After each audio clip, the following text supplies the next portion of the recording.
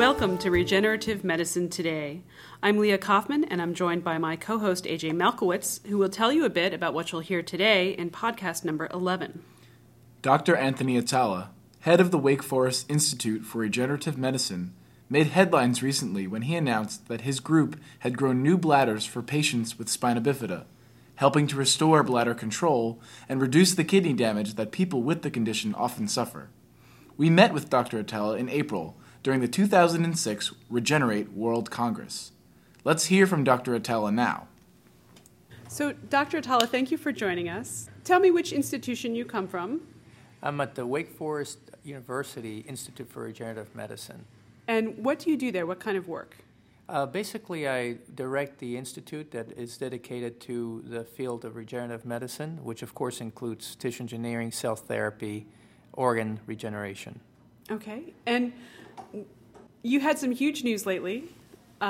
This is actually work you did a few years ago, helping kids with spina bifida to have more control over their bladders. Tell me a little bit about that. Were the results as you expected? Were they better than expected? Sure. This is actually work we started about 16 years ago. Oh. So we started working on the bladder 16 years ago. Mainly the bladder is a fairly complex organ. It is an organ which is designed to expand, and when it expands, it keeps the pressures low. So you're not there, if you just had coffee 30 minutes ago, you're not sitting there telling yourself, oh, my bladder is now 33% full. It just doesn't happen that way. What happens is the bladder gets full up to a certain level, and when it's full, it actually tells your brain, okay, it's ready to empty. So it's a fairly complex organ. We started working on this 16 years ago.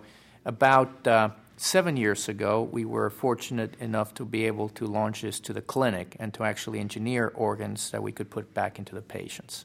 Amazing. And so how much of that engineering happened in the lab? Just tell me a little bit about the mechanism of getting the cells and growing them how you needed them to grow them. One of the major challenges in this work was how could we get the cells to grow outside the body? Mm-hmm. At the time, we could get cells to survive outside the body for 1 or 2 weeks, but we could not get the cells to expand.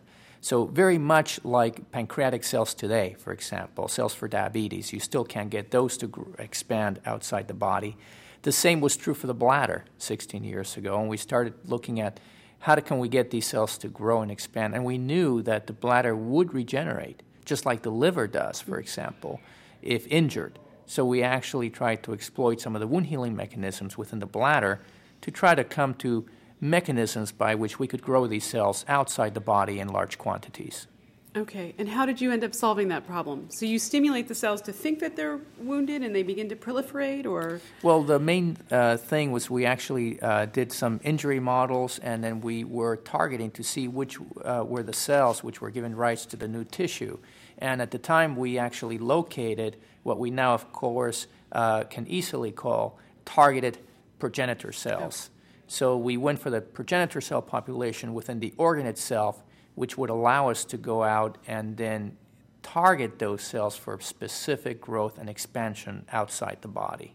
Okay, so you take a sample, let's say, of general tissue, and you from your patient, is that right? And then from that sample, you find those progenitor cells, and then you can amplify them, grow more of them. But what's the next step after that?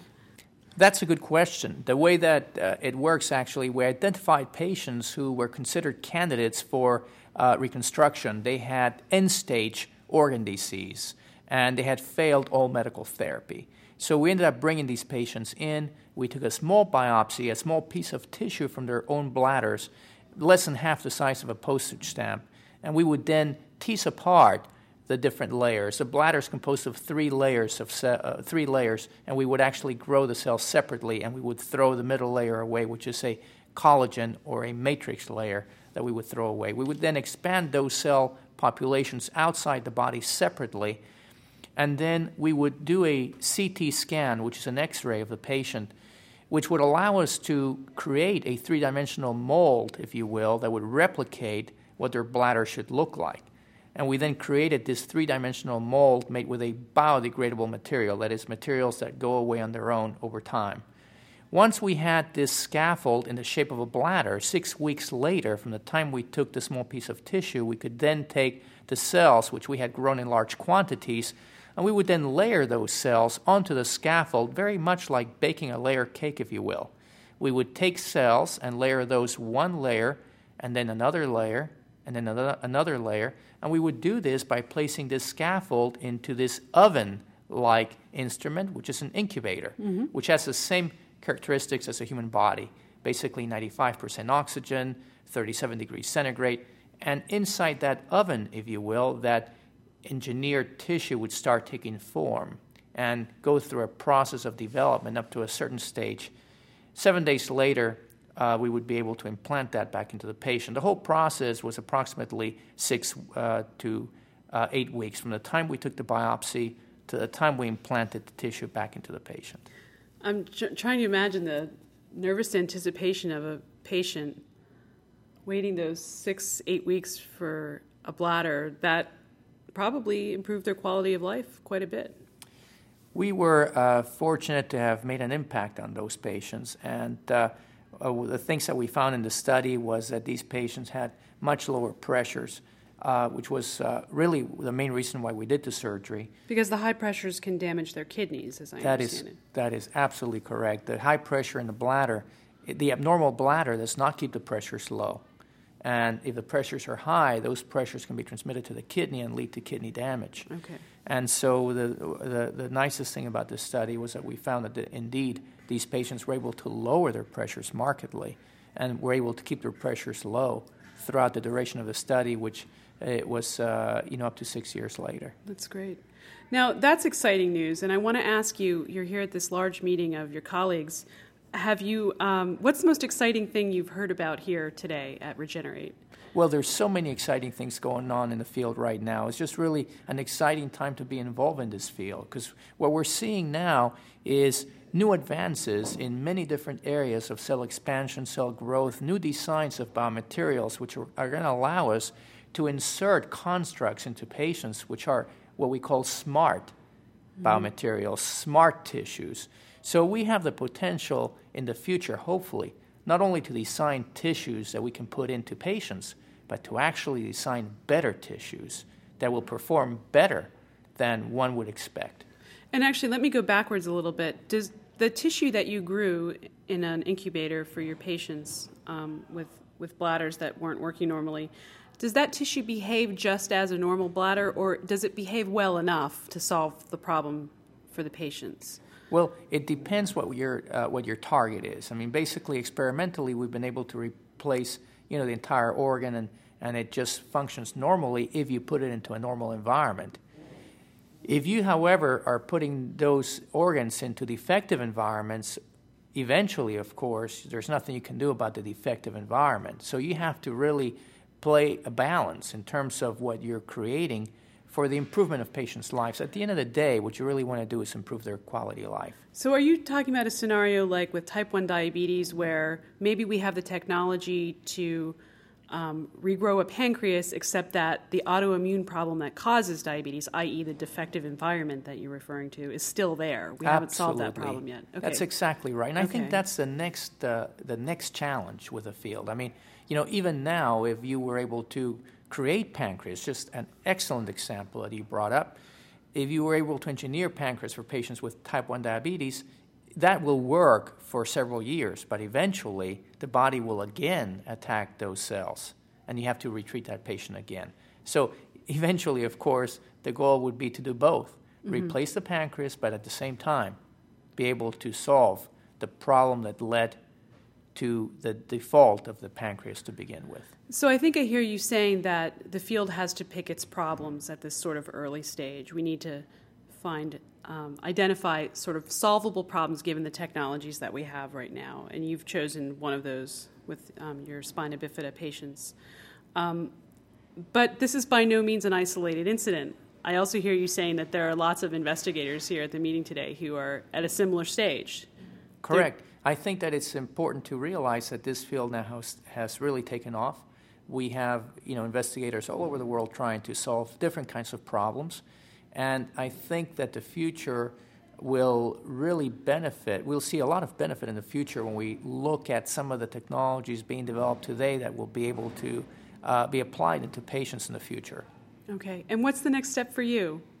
Well, what we have done is we of course, we're working in the bladder for 16 years, but we actually implanted the first bladder in a patient almost 7 years ago. So we have, in the last, many years, we have been applying the strategies that we used to engineer bladders to engineer other tissues. So at the Institute at Wake Forest, we're working on many other different tissue types, including the pancreas, the liver, the heart, blood vessels, and other tissues, kidneys, other tissues and organs, pretty much using the same strategies that we use for the bladder. Okay. And I also want to go backwards yet again, and I think some of our listeners they know we're at a big meeting called Regenerate, but they may not understand why it's important for scientists to get together every once in a while. And through the course of our podcasts, we've given them a picture of why basic science is important and why it takes a while for that to get to clinical practice and things like that. Can you just give us a brief view of why it's cool for so many scientists working on so many problems from so many disciplines to come together in one place like this? Absolutely. We basically learn from each other. And, it's amazing because you do realize that you don't want to make the same mistakes. And you want to look at other people's experiments, see what worked, what didn't, and take what worked and take it to the next level. And obviously, any time that you're working on these technologies, it takes a community. It takes a community of scientists working together for the betterment of patients for the future. Good. And that makes me realize, too, that often we hear about successes, but we don't, at least the public doesn't often hear about the noble failures that still help to move the field forward. So absolutely. And those failures are just as important as a success, because it is through our failures that we learn what does not work, and maybe we choose a path that will lead us to success. And it is important for us as scientists to realize that as we go forward on these technologies, there are challenges ahead. For even the technologies we have in patients today, there are still challenges ahead. But certainly, the challenges that we face are made much easier by all the work and dedication that has been brought forward by the scientists before us. Okay. Is there anything else you'd like to share with us today? No, I appreciate you being at this meeting, and thank you for all you do in this podcast. Thanks for your time. Thank you. Thank you, Leah. For more information about Dr. Atala's current work, please see the link at our website, regenerativemedicinetoday.com. Leah, why don't you tell us a little bit about our next podcast? Also at the Regenerate World Congress, we met with Dr. David Williams from the University of Liverpool in the United Kingdom. Dr. Williams is helping to shape the direction of regenerative medicine research in the UK by advising policy makers and regulators on healthcare ethics and economics.